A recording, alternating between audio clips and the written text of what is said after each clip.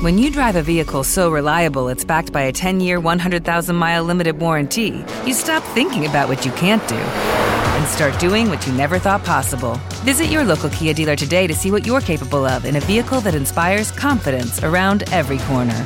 Kia, movement that inspires. Call 800-333-4KIA for details. Always drive safely. Limited inventory available. Warranties include 10-year 100,000-mile powertrain and 5-year 60,000-mile basic. Warranties are limited. See retailer for details.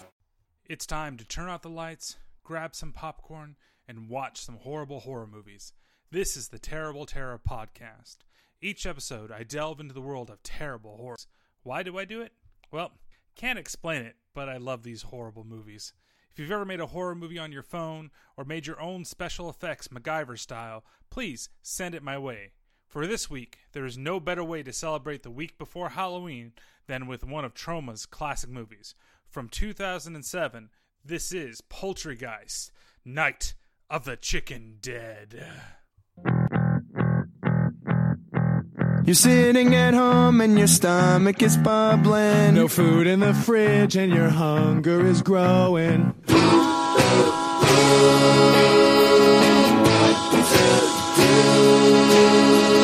hop in your car and head straight to get drive-through. Murder with fries is described as fast food.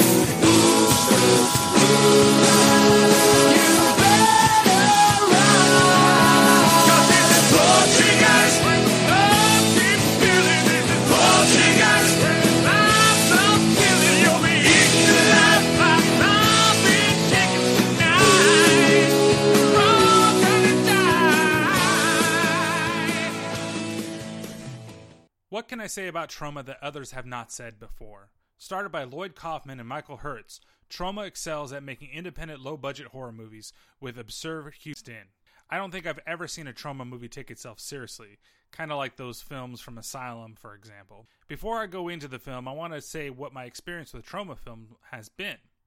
When I was around 13 or 14 years old, I would stay up all night and watch Up All Night on USA, as it was usually after Duckman. That's where I could see these raunchy B-rated skin flicks that showed no skin. Hey, I was a horny teenager without the internet. I could get it where I could, okay? Well, one night they showed The Toxic Avenger, and I was pretty hooked. Of course, a lot of the nudity and bad words were taken out, but I still got to see old Toxie tear up those bad guys. Some, maybe not as much as others, but, you know, they showed what they could. They also showed a Class of Nukem High, but it didn't really enthrall me as much as The Toxic Avenger did. I even watched the old Toxic cartoon show when it was on. Even director James Gunn, last known for Guardians of the Galaxy, got his directorial debut with Troma. And as of 2010, many of Troma's films have been released to YouTube for free, with select films have a 48-hour rental period. I also heard that there's a PG-13 version of The Toxic Avenger and maybe Class of Nukem High that's going to be coming back to theaters. And while I wish they were an R rating, I really do hope that they bring Troma back into the mainstream. Or at least those characters, especially the Toxic. Though, I have to say, after watching this film, I hope that they keep on making many more independent movies as soon as possible. This film opens up on a sign stating that it's the place of an ancient Native American burial ground of the Tomahawk tribe. As you may notice, the Tromaverse spans everything from ancient Indians to cities to corporations. The sign reads, "Desecrators will be cursed to the full extent of the ancient tribal law." The camera pans to the right, and we see two young kids going at it. Oh yeah, it's time for ass, titties, ass and titties, ass, titties, titties, ass and titties, ass, titties, ass and titties, ass, titties, titties, ass and titties. Finally, after the dry spells that were TerrorVision and Ghoulies, we finally get some TNA on this podcast. Well, the camera begins to focus in on our couple, and we hear the girl first say, "Gosh, Arby, you're the best dry humper in school." Thanks, Wendy. That's what the guys on the basketball team say. Is that really a compliment? And wait. Are we just going to skip over the fact that he's dry humped the basketball team? I sure hope it's the women's team. Well, this is how we get introduced to our main characters, Arby and Wendy, by them trying to fuck. Arby begins to try to take off Wendy's bra, but can't seem to grasp how a back-clasping bra works. Look, I know it can be hard when you've never seen a bra in person, but dude, tell me you've never seen one in a porno at least. Wait, have I ever seen one in a porno? I guess normally they don't wear a bra unless it's in one of those... But I'm getting off topic here. So Wendy's going to be ditching Arby for college, but she wants him to go with her. He explains why he cannot go. Wendy, my mom's a retard and my dad's blind. I mean, how am I supposed to take care of him if I'm off somewhere getting smart? What's off the bra for him? It's a back clasp, Arby, and they both start to get down to business. That's when the Native Americans in the burial ground start getting all handsy with both Arby and Wendy, ultimately putting an undead finger up Arby's ass. Arby seems to enjoy it, but not really the dead guy. The hand tries to pull away and its finger breaks off right inside of Arby, which Arby thinks that Wendy's putting some sort of butt plug up his ass. That's what you get for not using lube, tough guy. This shot also shows us that Arby has a Go Yankees tattoo on him as well. We'll have to remember this for later. In the distance, we hear rustling. Who could this possibly be? Why, it's axe-wielding McGee snooping on the kids. Arby automatically thinks that they're going to be killed, but nope, dude's just whacking it while they fuck. Of course, Wendy doesn't want to continue, that damn prude bitch, and they leave the place with the dude having the fakest dick you've ever seen in his hands. That damn creeper cockblock Arby, yo. After they leave, the axe wielder picks up and sniffs Wendy's panties and then just kind of throws them off to the side. He then picks up Arby's, smells them, and then starts going to town to himself once again. As he keeps choking it, an undead hand pops out of the ground and impales him right up his pooper and through his mouth. The effect here is done actually really well, especially when you know that it's an independently done film. Hold on. I get good gore effects and DNA in this film? When did I get to the Disneyland of B-movie horror flicks? This is awesome. Cut to one college semester later, after the credits roll with this kind of cool egg eye effect. Basically, the egg breaks open and then you see an eye in the yolk, and it's actually pretty well done. And now Arby is pulling up to the New American Chicken Bunker, or ACB as it's going to be called from now on.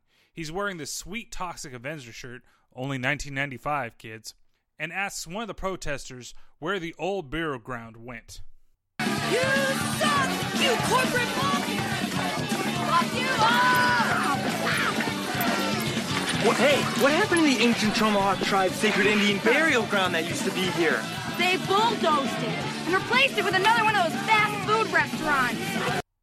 Now, there are a ton of signs that the protesters are holding out, and some of the ones that really kind of stood out to me were the She Loves the Cock sign, and one that said clam, which comes out to be collegiate lesbians against mega conglomerations. Arby wanders around the crowd some more when he finds that Wendy is here, and now she's a lesbian. He thinks that she's back, and that he has a chance to get her back, right? Wendy, you said college would never change you. Arby, college is all about broadening your horizons and experimentation. For instance, would Jacob Marinsky have ever discovered promethium element 61 if it weren't for experimentation?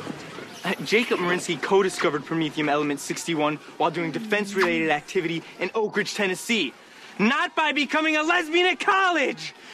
Now you hear the little pucker fake noises that are going on. Well, that's her kissing on her new main squeeze, Mickey, who then confronts Arby when he finds out that he is there. This is the famous Arby? Smell familiar? Yes, okay. I'm getting hints of patchouli oil. I believe that she's now bumping tacos. Taco. Oh, okay, gotta get back into this. And he wants to know what this protest is exactly for. Mickey explains that it's to claim back the land for her people, Native Americans, to which Arby explains, Your people? I don't see any Native Americans around here. All I see are a bunch of white people in Tivas! After to which we are now introduced to the chief, who is a stereotype of all Native Americans, dressed head to toe in native garb while being pissed drunk. Way to go, guys. What's next? The chicken place is going to be franchised by a black man? Well, after arguing with Mickey, Arby then knows how to get revenge. Oh no. Fuck no. No one told me this was a musical. Is this what I get for the gore and the TNA? Nope. That's it. Done. Not gonna do this anymore. Sorry. Bye.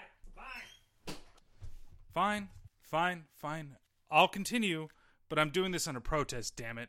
Now, I want to play you the songs, well, because they're not that bad. I mean, they're kind of cheesy, and in the film, they're poorly dubbed on top of this really bad lip syncing, but that's kind of the charm of these songs.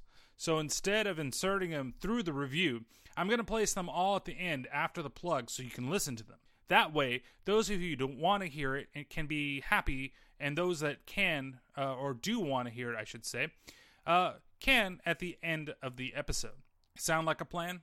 Okay, well, there's a whole production and fanfare throughout this musical number. Arby dances with Mickey to prove some sort of point, I guess, and he also compares himself to Jesus on the cross, and also has this sweet breakdancing scene that's much better than the steampunk guy from Ghoulies.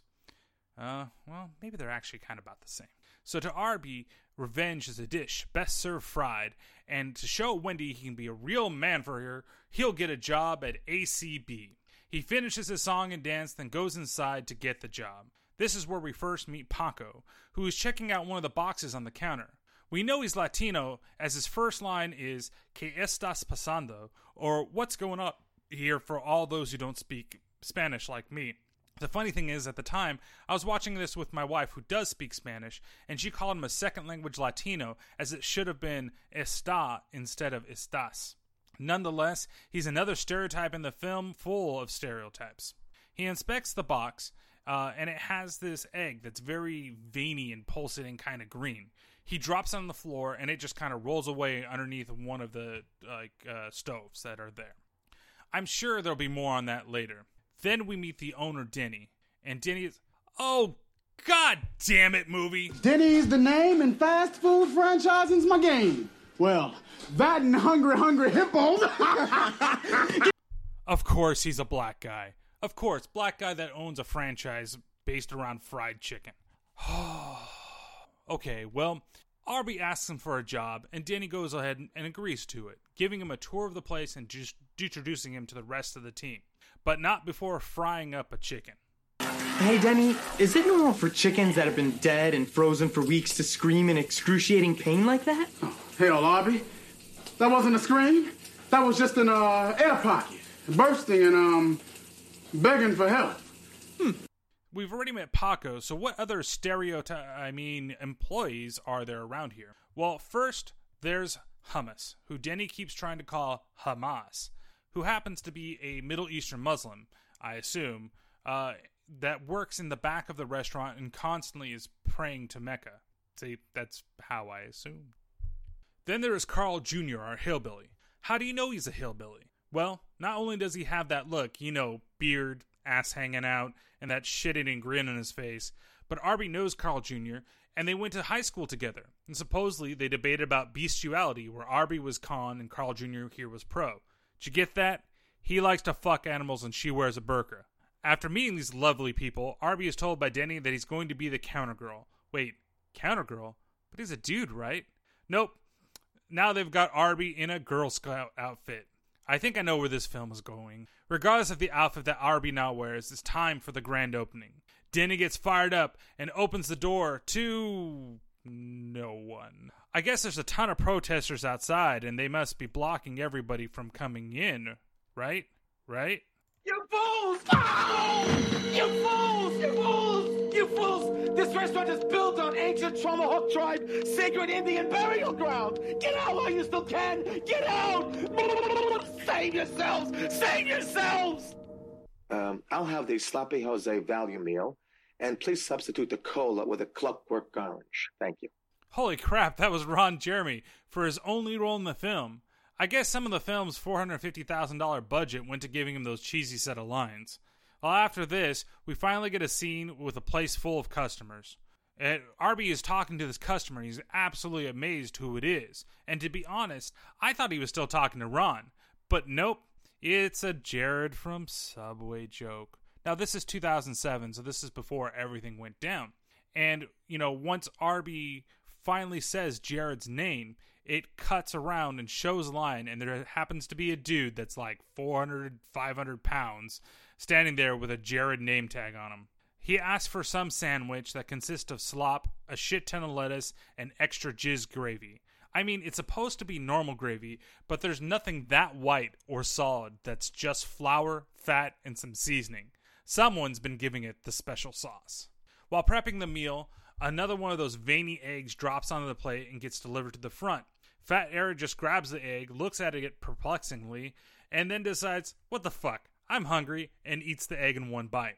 It's at this moment he suddenly needs to shit, and he needs to shit badly. Instead of just running to the restroom, he of course takes his food with him, goes into the bathroom. What happens next is one of the most vile moments in this movie, and shit goes down later, trust me. As Jared sits on the toilet, we get a nice up-close ass shot of him with poo kind of covering the cracks on the John itself. Then poop starts to come out, and he continues to eat while pooping. This cuts to the inside of the restaurant, and Wendy has now come inside to ask whether or not Arby is doing this job just to spite her. It's a pretty good gag as Wendy shows different images of chicken atrocities that are not limited to O.J. Simpson with the chicken concentration camps, and to that one image of the lady pointing her finger at the prisoners, now represented as chickens. Arby asks Wendy to feel his breaking heart. All the while, there are pooping and farting noise blasting over his request. Mickey shows up, and Arby then gives some sort of impassioned speech about how this is America, and this restaurant and its owner embody that spirit. After that, you know what time it is? Ass, titties, ass and titties, ass, titties, titties, ass and titties, ass, titties, ass and titties, ass, titties, titties, ass and titties. I gotta say, there are a ton of topless scenes in this movie. Also, I noticed that only in the first scene does Wendy ever really wear a bra. It's like she's been liberated by her now lesbian status.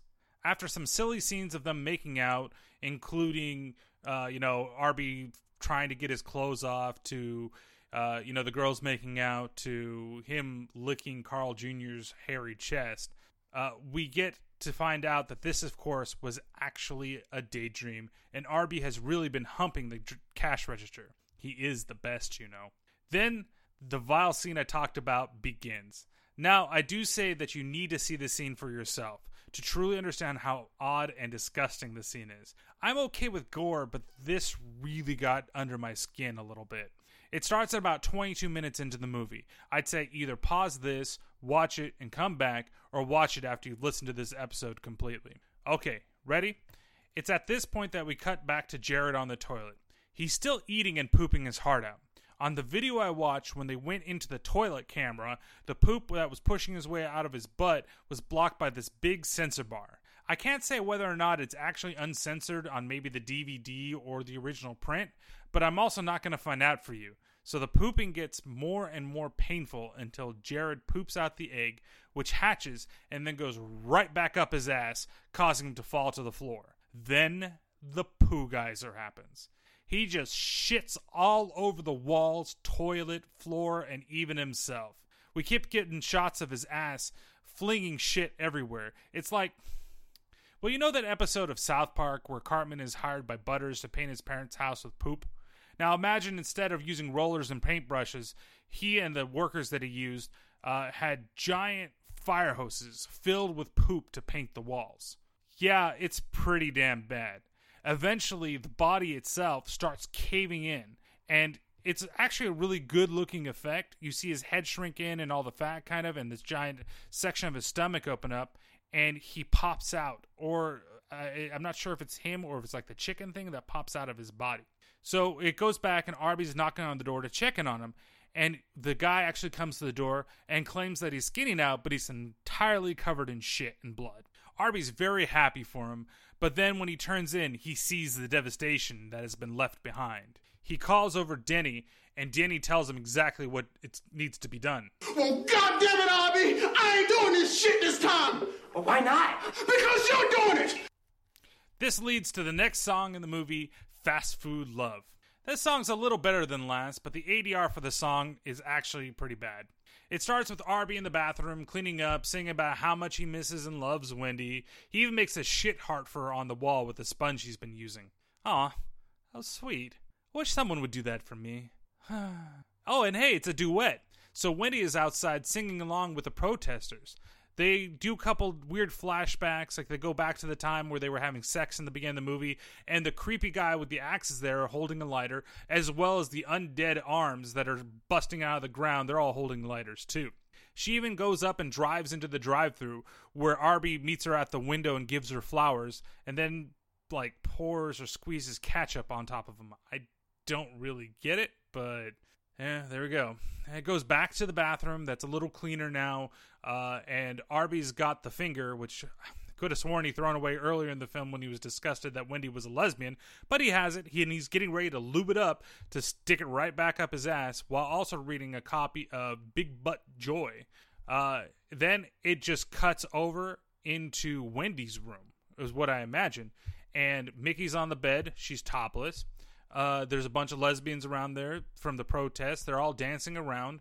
And then fucking Arby jumps out dressed like Jamie Kennedy in Malibu's Most Wanted, drinking a 40 and being hella street, yo.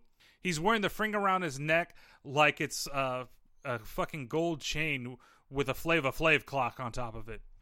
They keep singing, and the protester girls start to take their tops off as well while they're dancing around the room. Man, this movie goes from shit to boobs in less than 2 minutes. There's one girl out of the girls that she tries to twerk, but she ain't got no ass, so it just looks like boobs bouncing. Then the song finally ends. Thank you.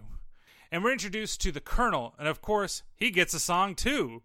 Nothing really to say about this one, as it's pretty straightforward. It's all outside in front of the restaurant, and it's basically just a protester versus Colonel song with some horrible ADR and dancing moves from the girls. When he's introduced, we also get this running gag of him not calling Denny by his actual name. It's kind of silly, and I'm not sure why they decided to keep it in. And he managed also to call Mickey a man, and when asked where the bodies of the Native Americans are, he tells them that they're in a good place.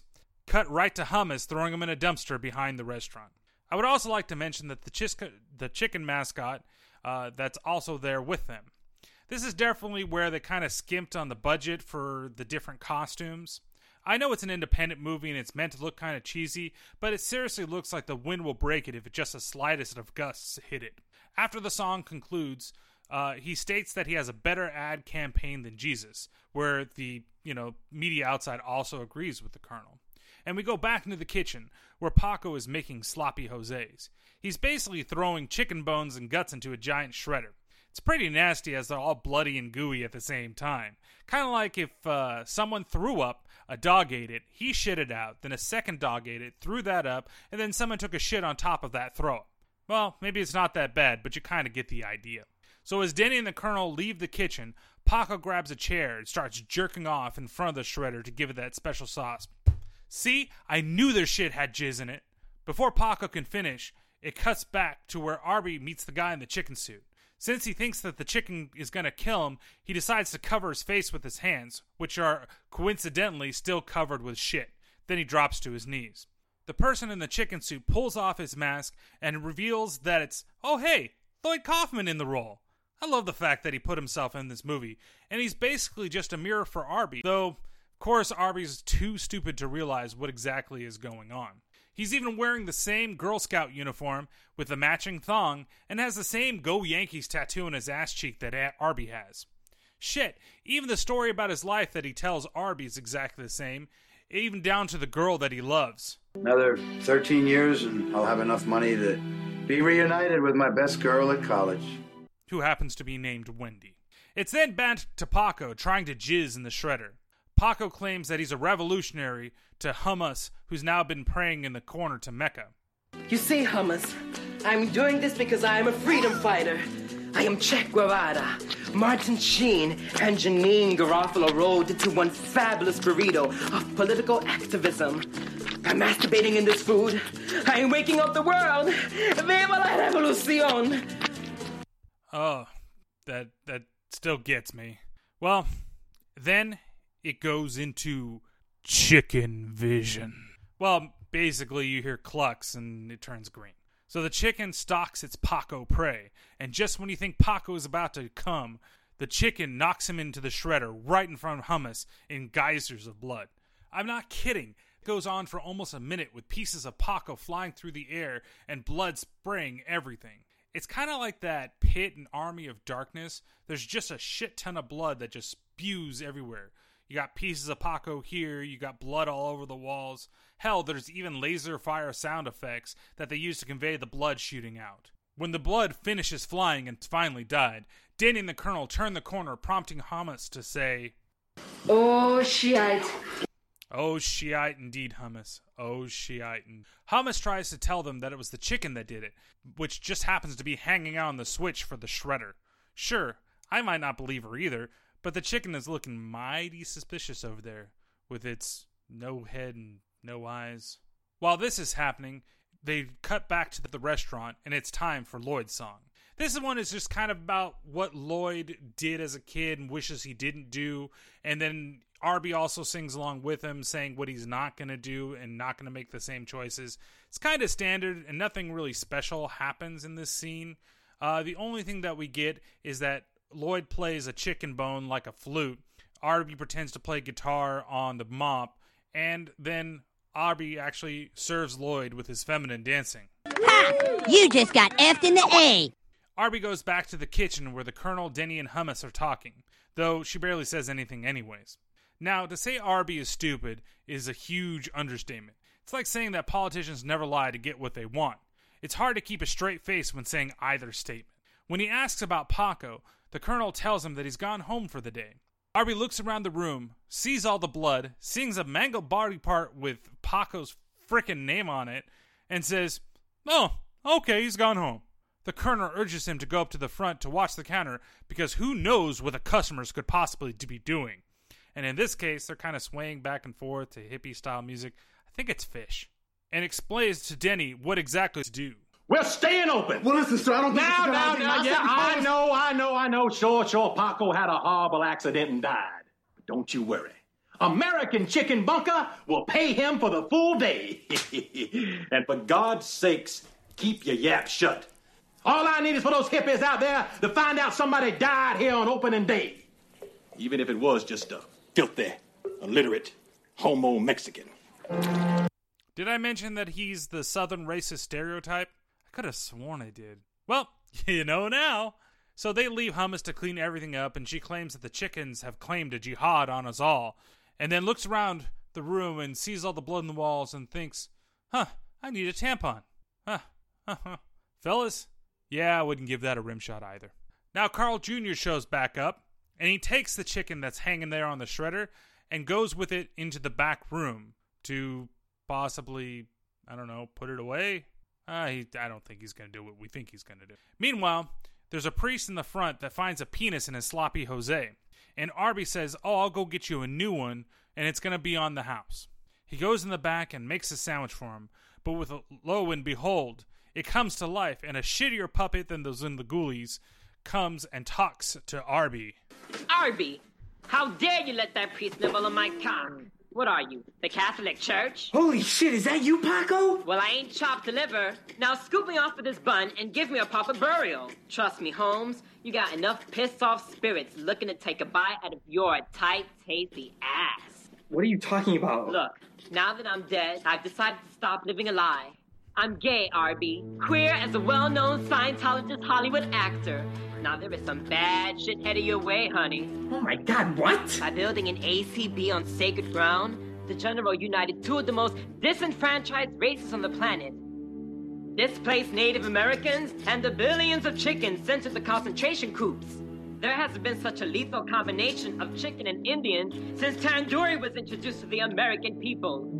Well, I'm glad that he's now an undead mangled meat burger. He can finally admit that he's gay and proud. Also, what? So not only are we dealing with the chicken undead here, but we're also dealing with the undead Native Americans, and they've joined forces? Hold on to your butts, people. We're dealing with the pissed off Native American chicken undead. Hey, the fellas came through there. This lethal combination of displaced Native Americans and concentration coop chickens can only be stopped by one thing, and Paco has the answer. But before he's able to tell Arby, the Colonel walks in with the mass media, and he tries to prove to them that everything is okay. Even with the blood splatter all over the walls, that's just their new wallpaper. And he asks Arby for a sloppy Jose. And Arby doesn't want to give it to him because it's Paco. But Colonel, of course, reaches over, grabs the sloppy Jose, and eats Paco. What will stop these chickens now? Well, before we can find out, we get to go into the back room with Carl Jr., who starts to tell the chicken how he knew when he needed to drop out of Harvard. Let me get this straight. Arby is dumb because his mom is a retard and his dad is blind. I know, it makes no sense to me either. But Billy Joe Bob here dropped out of fucking Harvard and is pro-bestiality? What's next? You're gonna tell me that Wendy isn't a real lesbian and she was just gay for the stay at college? Puh. Anyway, so we get to see Carl Jr. romance the chicken. He pours some of his liquor on top of it, and the chicken begins to burn. That's odd. Not sure why it's doing that, but let's move on. After some more sweet talking, Carl decides that it's, yep, you guessed it, time to fuck the chicken carcass. No, that's needed here, fellas. You knew that was going to happen at some point. At least he had the wherewithal to put a condom on before doing the deed. So while he's going to Pound Town, he flips the chicken to fuck the throat. Well, I can't be quite sure here, and you'll see why in a second. Now, I also never thought that I would have said something like that on a podcast, but, well, here we are. So while throat fucking, god damn it, this chicken, it somehow grows teeth and latches onto his dick. So, this is where I don't get it. So, he was first fucking the normal side, and then he flipped it around. Well, when the teeth latch onto his dick, the opposite side grows a chicken head. So, was it like teeth, and he was maybe throat fucking it first, and then he flipped it around, and he was doing the vagina got teeth? Well, we shouldn't spend too much time thinking about this. He tries pulling it off, he tries beating it off, tries choking it off, tries lubing it off, but nothing seems to work. All of a sudden, green and red blood starts spraying everywhere at the force of that poo geyser that we saw in earlier in the film. Carl runs to the kitchen right as Hummus finishes cleaning the kitchen and just starts spraying everything. He makes sure to soak all the chicken buckets filled with chicken, that they're completely covered in his, green jizz blood mixture. Unsure of what to do, Hummus grabs her mop and then starts beating the now chicken's head that's attached to Carl's dick. Arby comes in, and when he does, Hummus reaches back for another swipe, knocks out Arby with the top of the mop, and then manages to also hit Carl Jr. and spin him around, leaving his butt exposed. Oh, no, but please don't. He doesn't deserve this. Ah, shit. The mop goes right up his asshole and then comes out of his dick. Well, at least he's got a nice woody to last him the rest of his life, right? And the chicken was taken off at the same time. Hey, that's a twofer. I mean, he lost his rectum, but at least he's got his dignity and pride, right? Plus, he got some of that sweet, sweet chicken poon. Well, Denny runs into the kitchen and sees the devastation left over by Carl getting his manhood bitten off, then shoved off by the broomstick. There's a bad Denny's joke. Wait a second. Why did it take me so long to realize this? Their names are all based around food. Damn it, I feel as dumb as Arby right now. Even Mickey is based around the fact that she has drugged Wendy over to be a lesbian. It's also at this point in the film that Arby has his revelation as well. Guys! This is not a terrorist thing, and this is not a sodomy thing. This is an angry chicken Indian spirit thing. The Colonel then busts in and is more worried about the restaurant than the amount of blood on the floors, walls, and food. Arby pleads with the Colonel to take Carl Jr. to the hospital, but the Colonel ain't having that shit. Instead, he orders everyone to grab the now mutated buckets of chicken and head outside to the protesters. Free chicken will surely help quell the cause, right?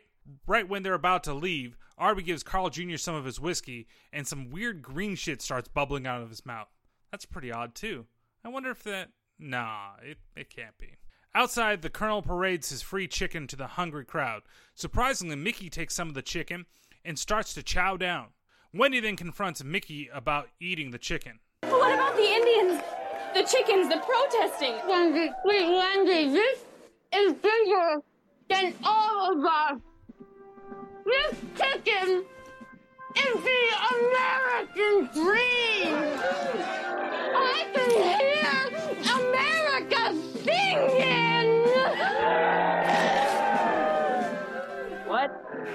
what is right, but it's because of this speech that she turns the crowd to the Colonel's side. It fills him with joy, and he remembers what his old pappy told him. Oh, it's just like my old grandpappy used to say. Hey, Junior, get over here with them matches. This cross ain't gonna burn itself. What?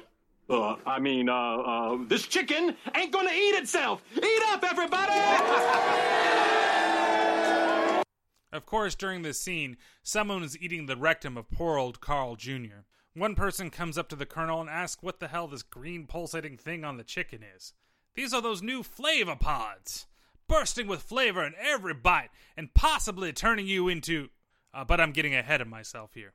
As everyone swarms the restaurant to get their hands on the chicken, Winnie is left crying outside alone as Mickey has now disappeared. We then go inside the manager's office and... what the fuck? Now the Colonel's dressed up like some sort of baby, and Mickey is throwing baby powder all on top of him. And she's wearing what looks like either baby powder bottles or like diaper wipe containers, or possibly like styrofoam containers over her boobs. Mickey explains that their plan worked, and then opens what are confirmed to be to-go containers, dropping pieces of the Colonel's chicken on top of the Colonel as Wendy walks in the room. Wendy tries to confront her, and Mickey just tells it like it is. Oh, sweet little Wendy. You can be so naive. I mean, the future of this country is branding and franchising, and there's no stopping it. So I decided to follow the money. Denny then runs in and tells that something is wrong with the customers. They all go into the dining room, and the people are puking this weird green shit everywhere.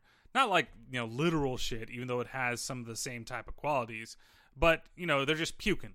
Arby is running around trying to grab all the puke in a chicken bucket, but he ultimately fails miserably, slipping on the floor and dumping the puke on top of his head.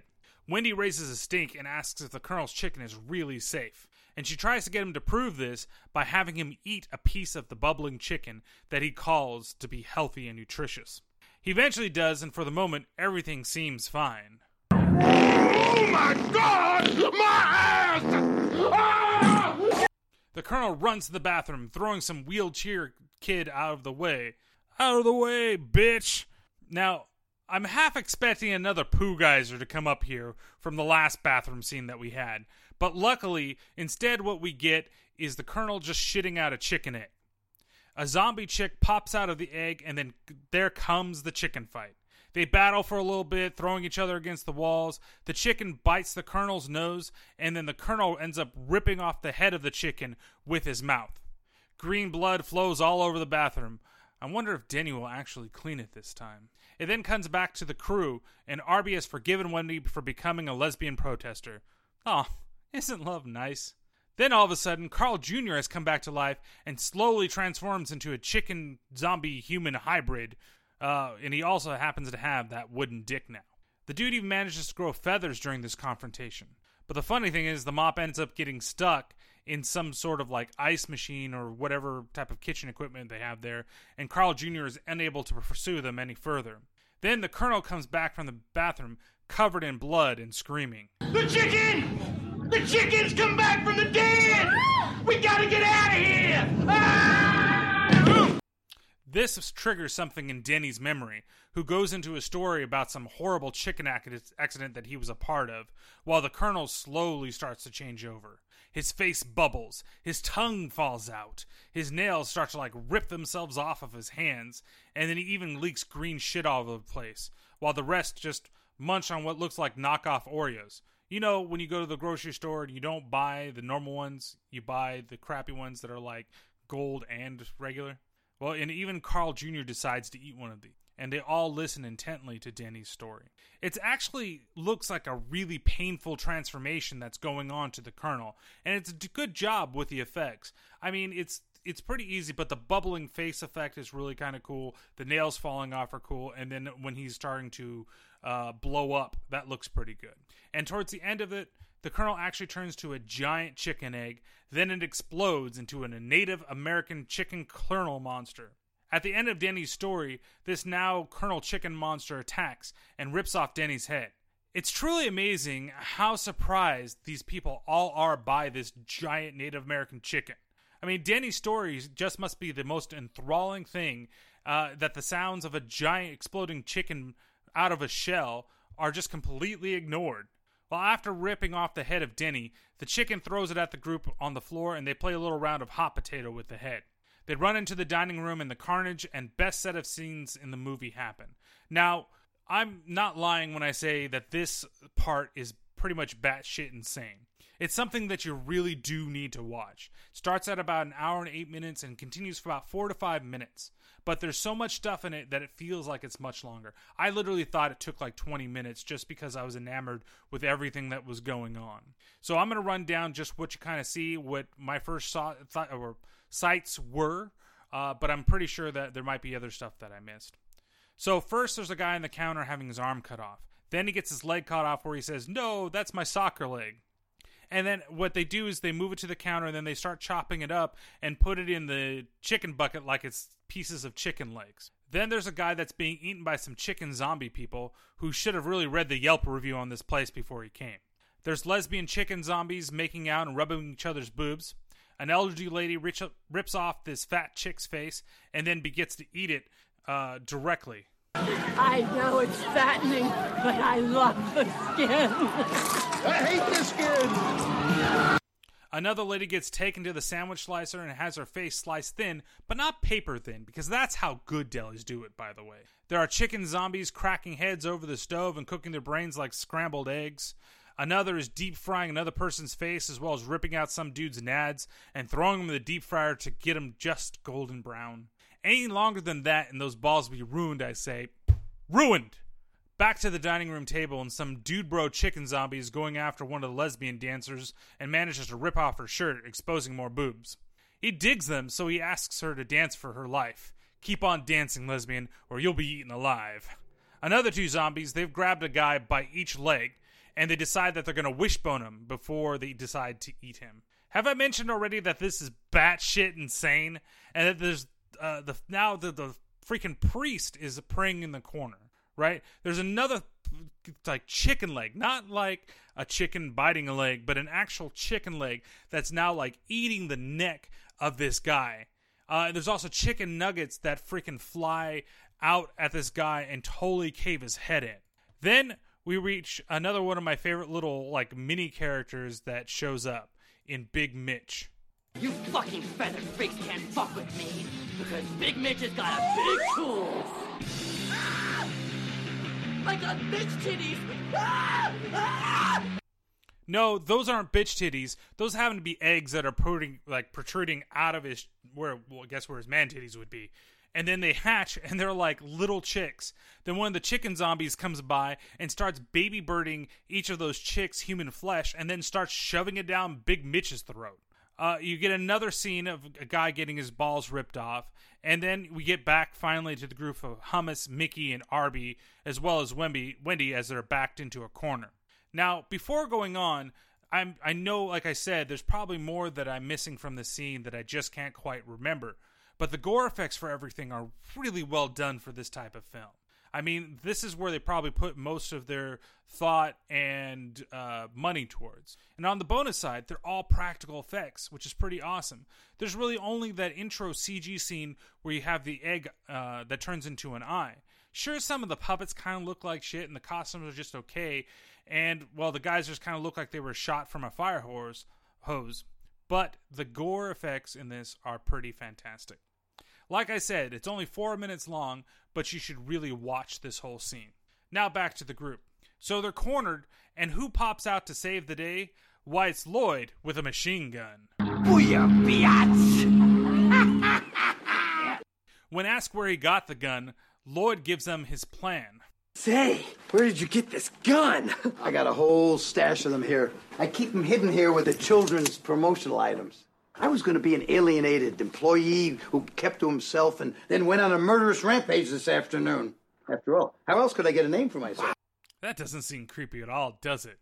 Well, now it's time to put an end to ACB and let these Native Americans rest in peace. But first, hey, Danny's back, and in chicken form. They say he's come back as a blackened Cajun chicken, and he bites Lloyd's face.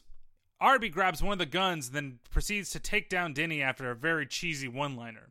They go to the front of the door and think of a way to escape, but there's a zombie horde out there slowly trying to come into the restaurant.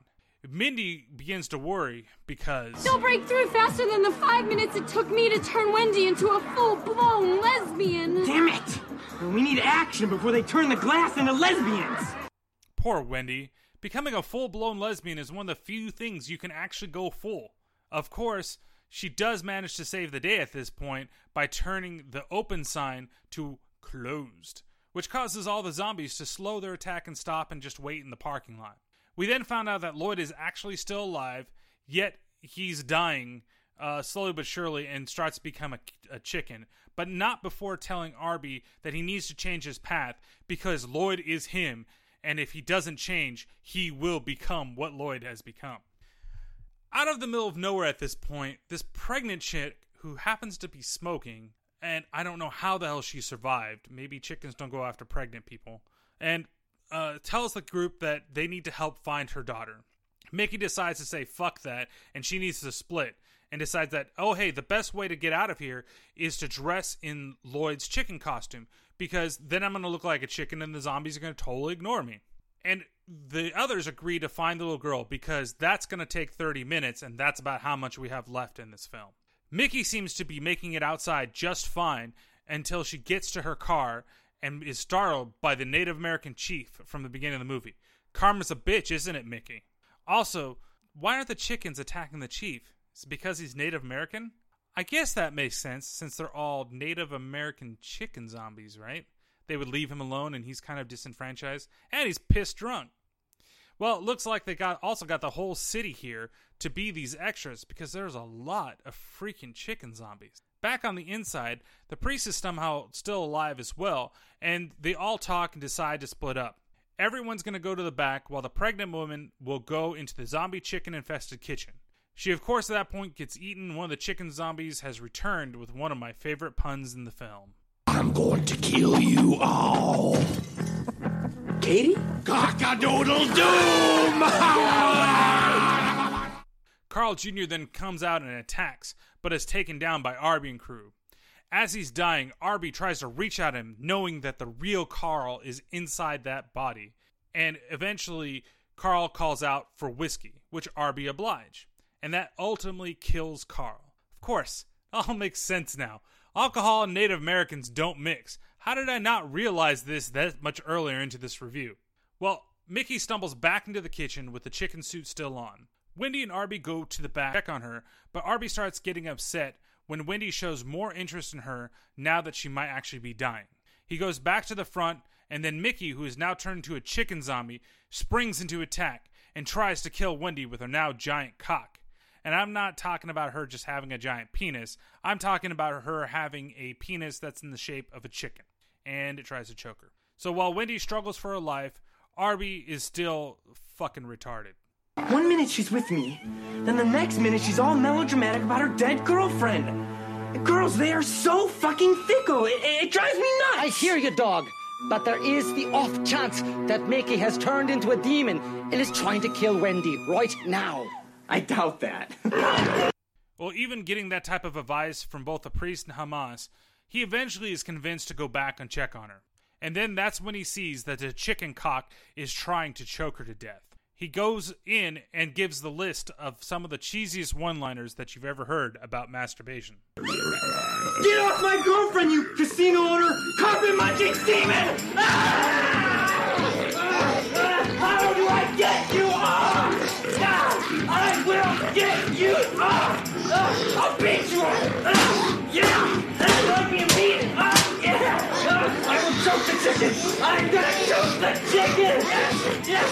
Come on! Please! Go!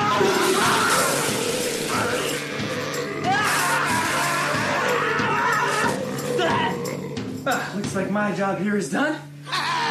As you can hear, after all of these clever one-liners, the chicken cock sprays Arby in the face with his green chicken goo. Zombie Lloyd then comes out and wrestles Arby to the ground and punches Arby in the face with a clever pun. Hamas comes around the corner and drinks tons of meat steroids to become Super Hummus. By the power of Allah, I have the power! Looking like Super Shredder, this allows Arby and Wendy to run back into the dining room and escape.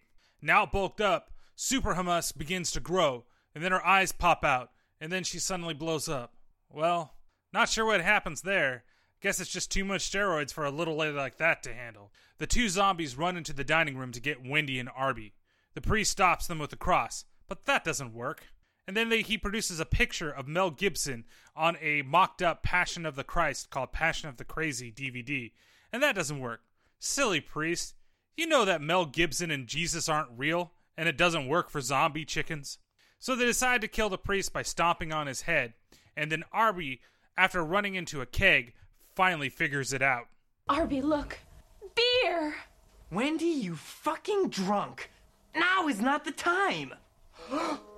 Wendy, do you remember when I asked the Carl Jr. zombie how to kill the monsters? And he was like, alcohol! And then he died? Well, I was thinking, what if he wasn't really being a dick and he was trying to tell me that alcohol kills them? Now, the reason I think this is, when we first met the chief, he was drunk and he couldn't form a coherent sentence. Then, when the Paco Bell sandwich told me that Indians had possessed the chickens and that the only way to stop them was to use their one true weakness, well, that got me thinking. Well, not really. I was still picturing you going down on Mickey. But then when you said, Arby, look, beer, and I accuse you of being a fucking drunk, that got me thinking that Native Americans have an intolerance for... I did it! I killed them! Of course, Wendy is able to kill them before Arby can finish his thoughts, but yes, alcohol is the answer. That's my best try at a horn. So, then there's this spraying spree where more zombies come after them. They run out of beer ammo and they run into the back of the restaurant.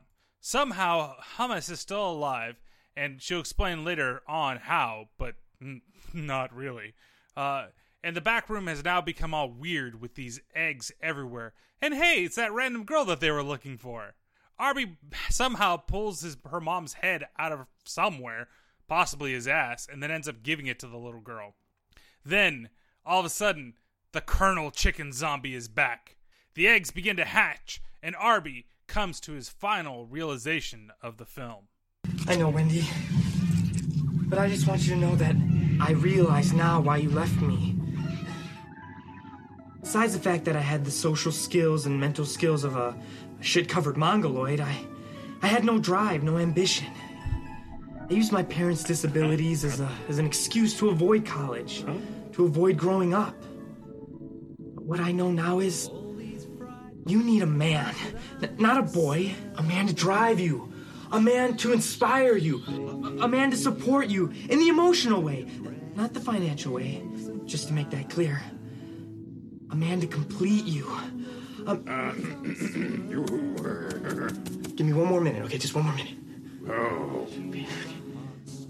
A man to love and to respect you. Even if that man you chose was a woman. And if we...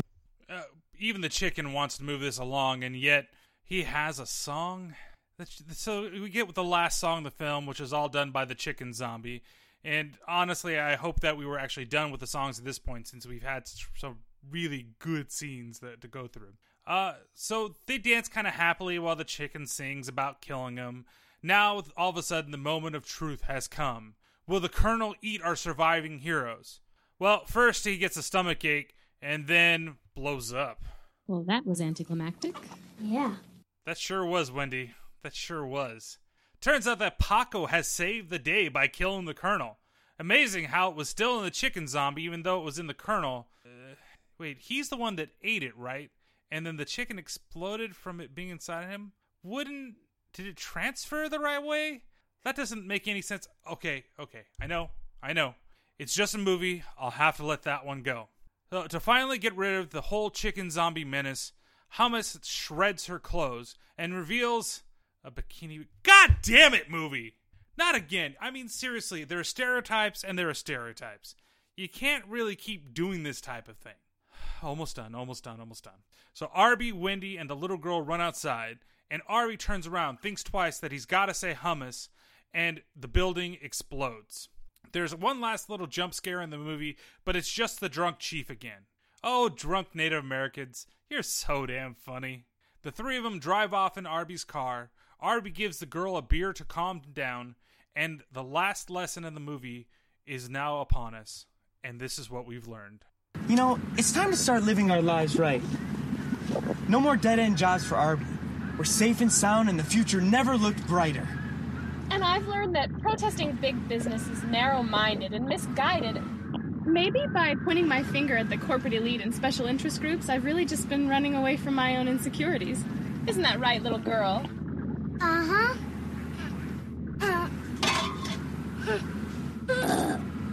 Arby, I don't feel so good. Must be the beer talking. Yeah.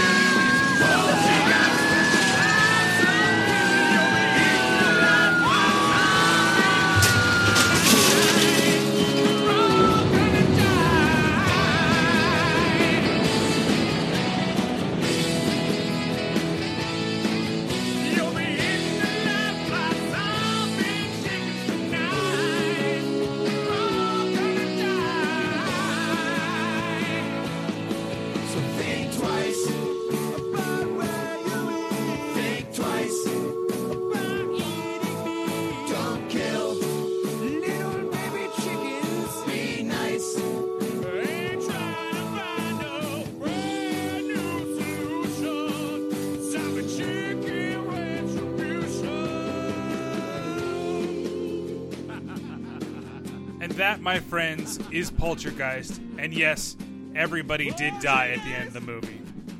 I honestly don't know really what to say about this movie. It's gross, it's dumb, it's bloody, and it's a hell of a lot of fun. It lives up to the Troma name, even though it does have that terrible ADR and some ugly-ass puppets for an independent film. The stereotypes are probably the worst part of the whole movie, because they're just that. They're really blatant, somewhat racist stereotypes. I understand this movie's not trying to be PC, and I don't want it to be PC. I want it to be the way that it is. And everybody gets that stereotype. From the racist colonel, to Denny, the black man that owns the food franchise, to Hummus, who is blamed to bomb the place and actually ultimately does, to the hillbilly, to how stupid teenagers both Wendy and Arby are.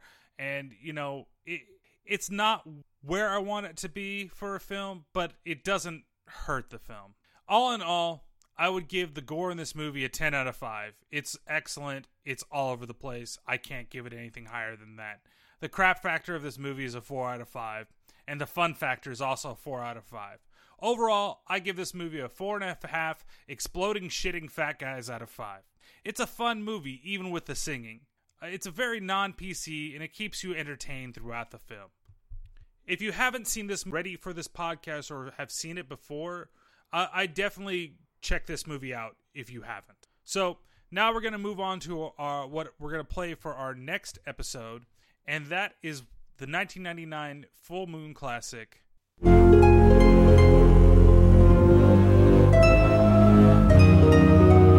Toast to the founder of the feast. Travis's $1 billion loss is our $1 billion gain.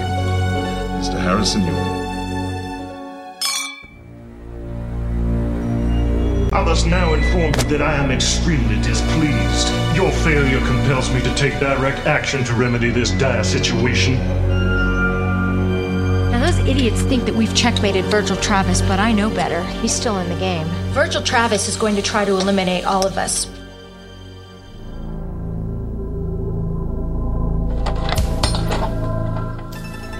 Tsunami. These are my latest acquisitions. Don't think of them as competitors. Think of them as new weapons. Who's first?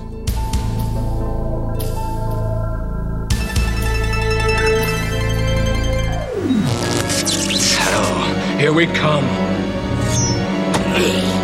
Mr. Mascaro, let's begin the sequence.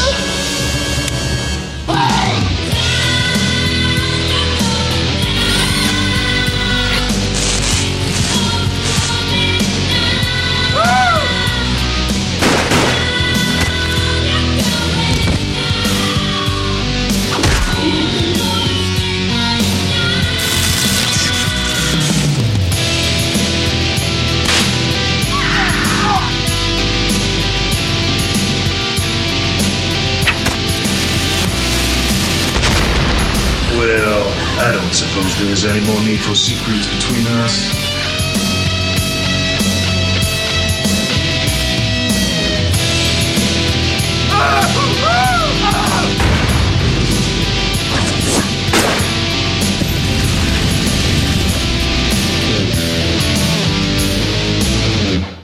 That's right.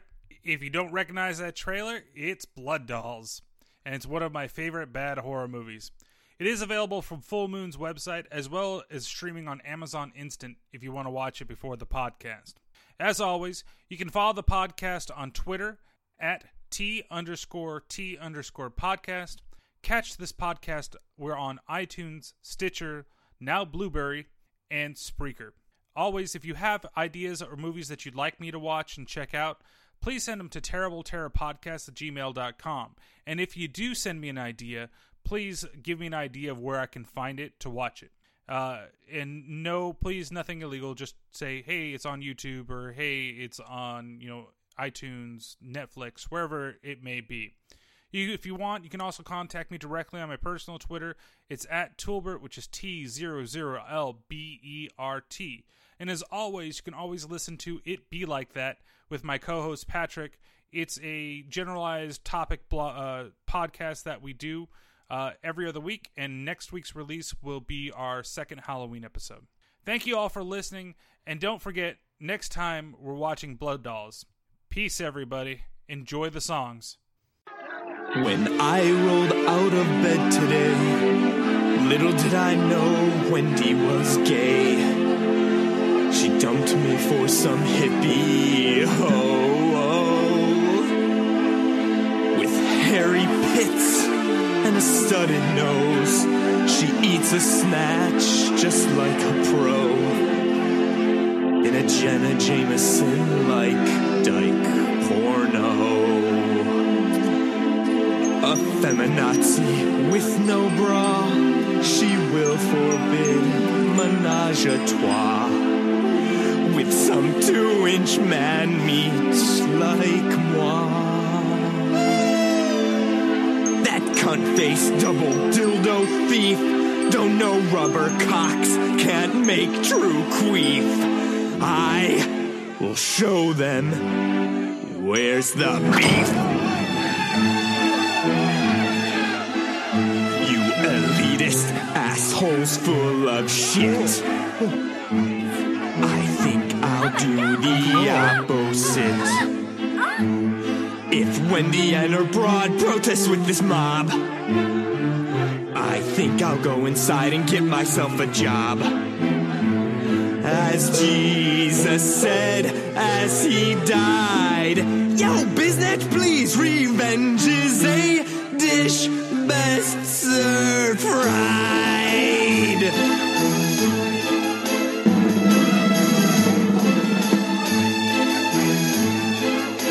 She will see my cash increasing.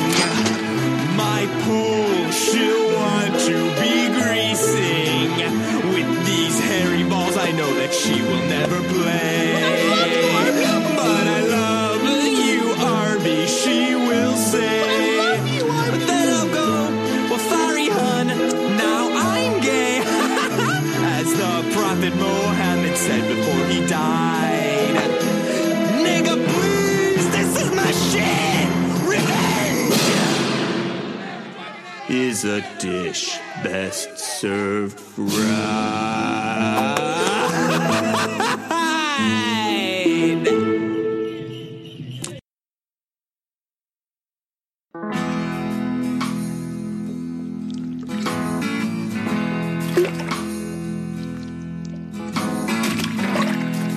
All of these fried chicken wings that I'm serving,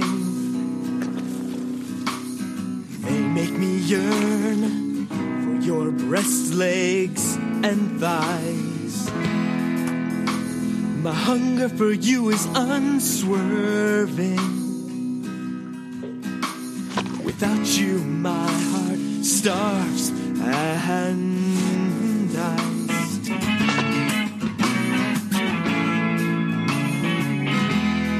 All these protests and speeches I'm making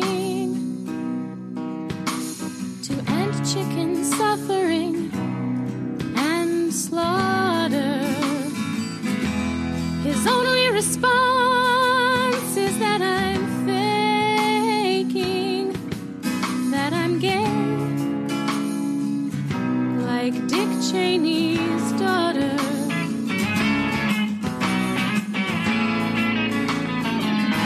My meat in your buns made such special sauce. Gay seems my way, to quote Robert Frost.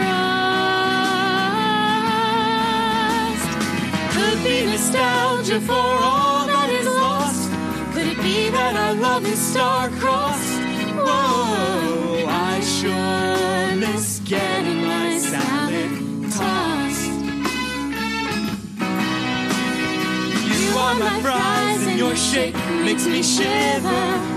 You're a happy meal sent from above. Can this drive-thru called life deliver a heavenly slow fast food love? Since that night, all I have is self-pleasure. Bumping uglies real hard, we did grind.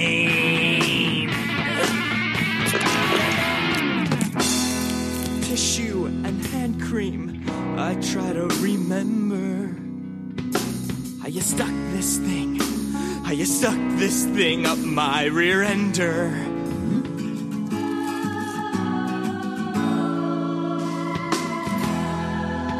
With my partner in bed, I am yearning to feel pleasure and passion, that's true. But only thoughts of you get me burning. Oh, memories of your beef make me stew.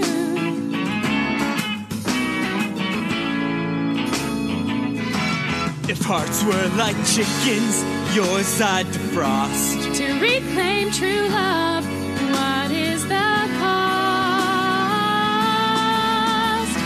Could be nostalgia for all that is lost. Could it be that our love is star-crossed? Whoa, I sure miss getting my salad tossed. You are my fries and your shake makes me shiver.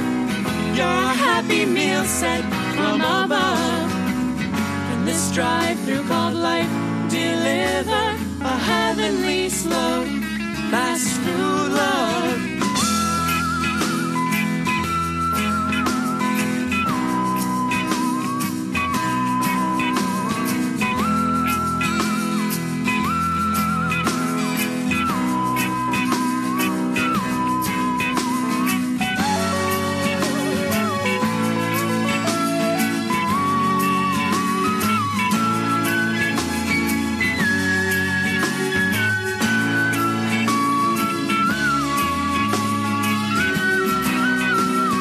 Could be nostalgia for all that is lost. Could it be that our love is star-crossed? Whoa, I sure miss getting my salad tossed. You are my fries and your shake makes me shiver. You're a happy meal sent from above. Can this drive-thru called life deliver a heavenly slow fast food love? Heavenly slow fast food love. Oh.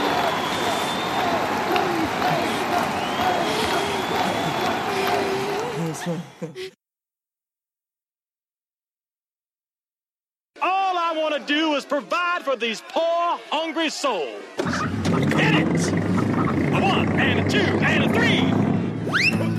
Troubled, angry faces, confusion all about. Tell me all of your concerns and I'll sort your problems out.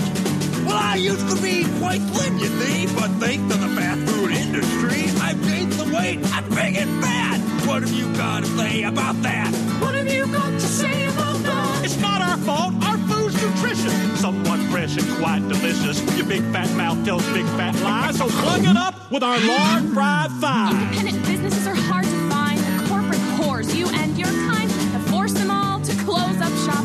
What about all the moms and the pops? What about all the moms and the pops? Screw those 2-bit corner stores. We can offer so much more. Leave those relics in the past. Do you want quality or do you want it fast?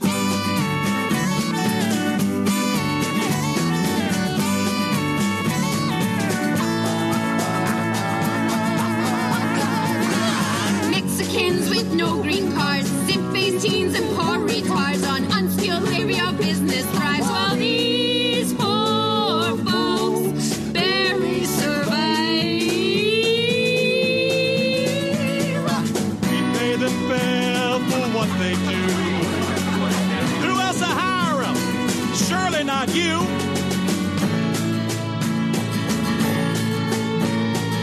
I'm a saint and I really care.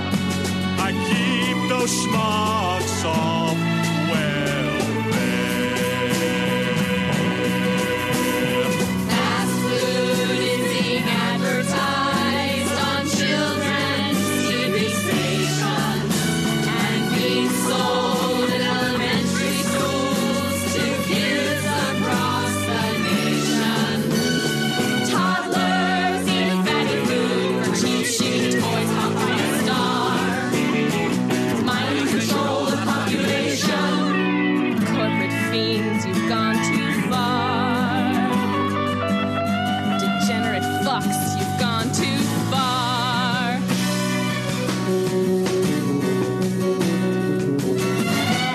The kids can learn arithmetic by counting calories, and looking at our menus helps them learn to read. Little scientists can analyze the ingredients in our food, as long as they don't tell mom and dad and get our asses sued. So, my friends, don't fight temptation. Give yourself to taste sensation. Our extreme chicken supreme is made with 3 different kinds of cheeses. American chicken bunker, we're more popular than Jesus. Our Father, who art in heaven, hallowed be thy name. Come gather round RV, now haven't you heard? A career in fast food is like polishing turds. It may shine like a diamond or sparkle a bit, but a turd is a turd, it's still just a shit. I hear what you're saying, you crazy old man, but riches and bitches are part of my plan. A career in fast food, although at first seems untrendy, might win me the heart of my dear Wendy. Just look at me, how pathetic I stand, alone in this land. No chance for romance, just my dick in my hand. No chance for romance, man, boy, why can't you see? Just minimum wage through rotisserie. So smarten up, dumbass, before it's too late. Earn your BFA or your FUCK'd.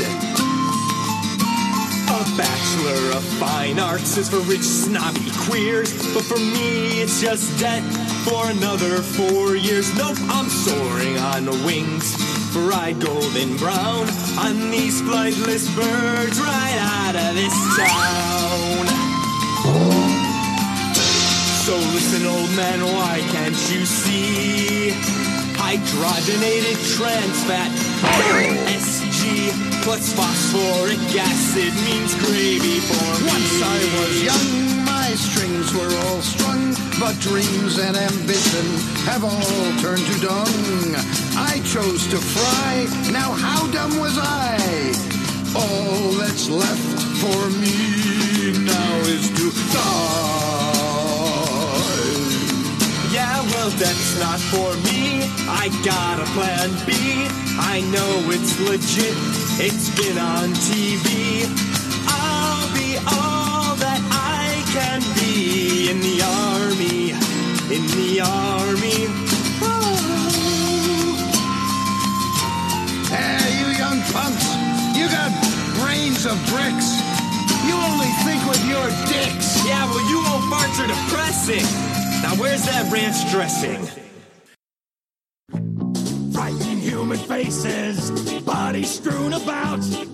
Would you like a last request before I peck your eyeballs out? Mr. Chicken, have compassion. Before our bones you start mashing, can't you see that we're in love? Sorry, I don't give a fuck. We just came to fuck shit up. You show no love for the red-skinned man. When you came, you saw, you raped our land. You white devils are a fiendish breed. You know not love, just death and greed. But I love RV, yes, it's true. Into the chickens, we love them too. Bullshit, that's just pillow talk.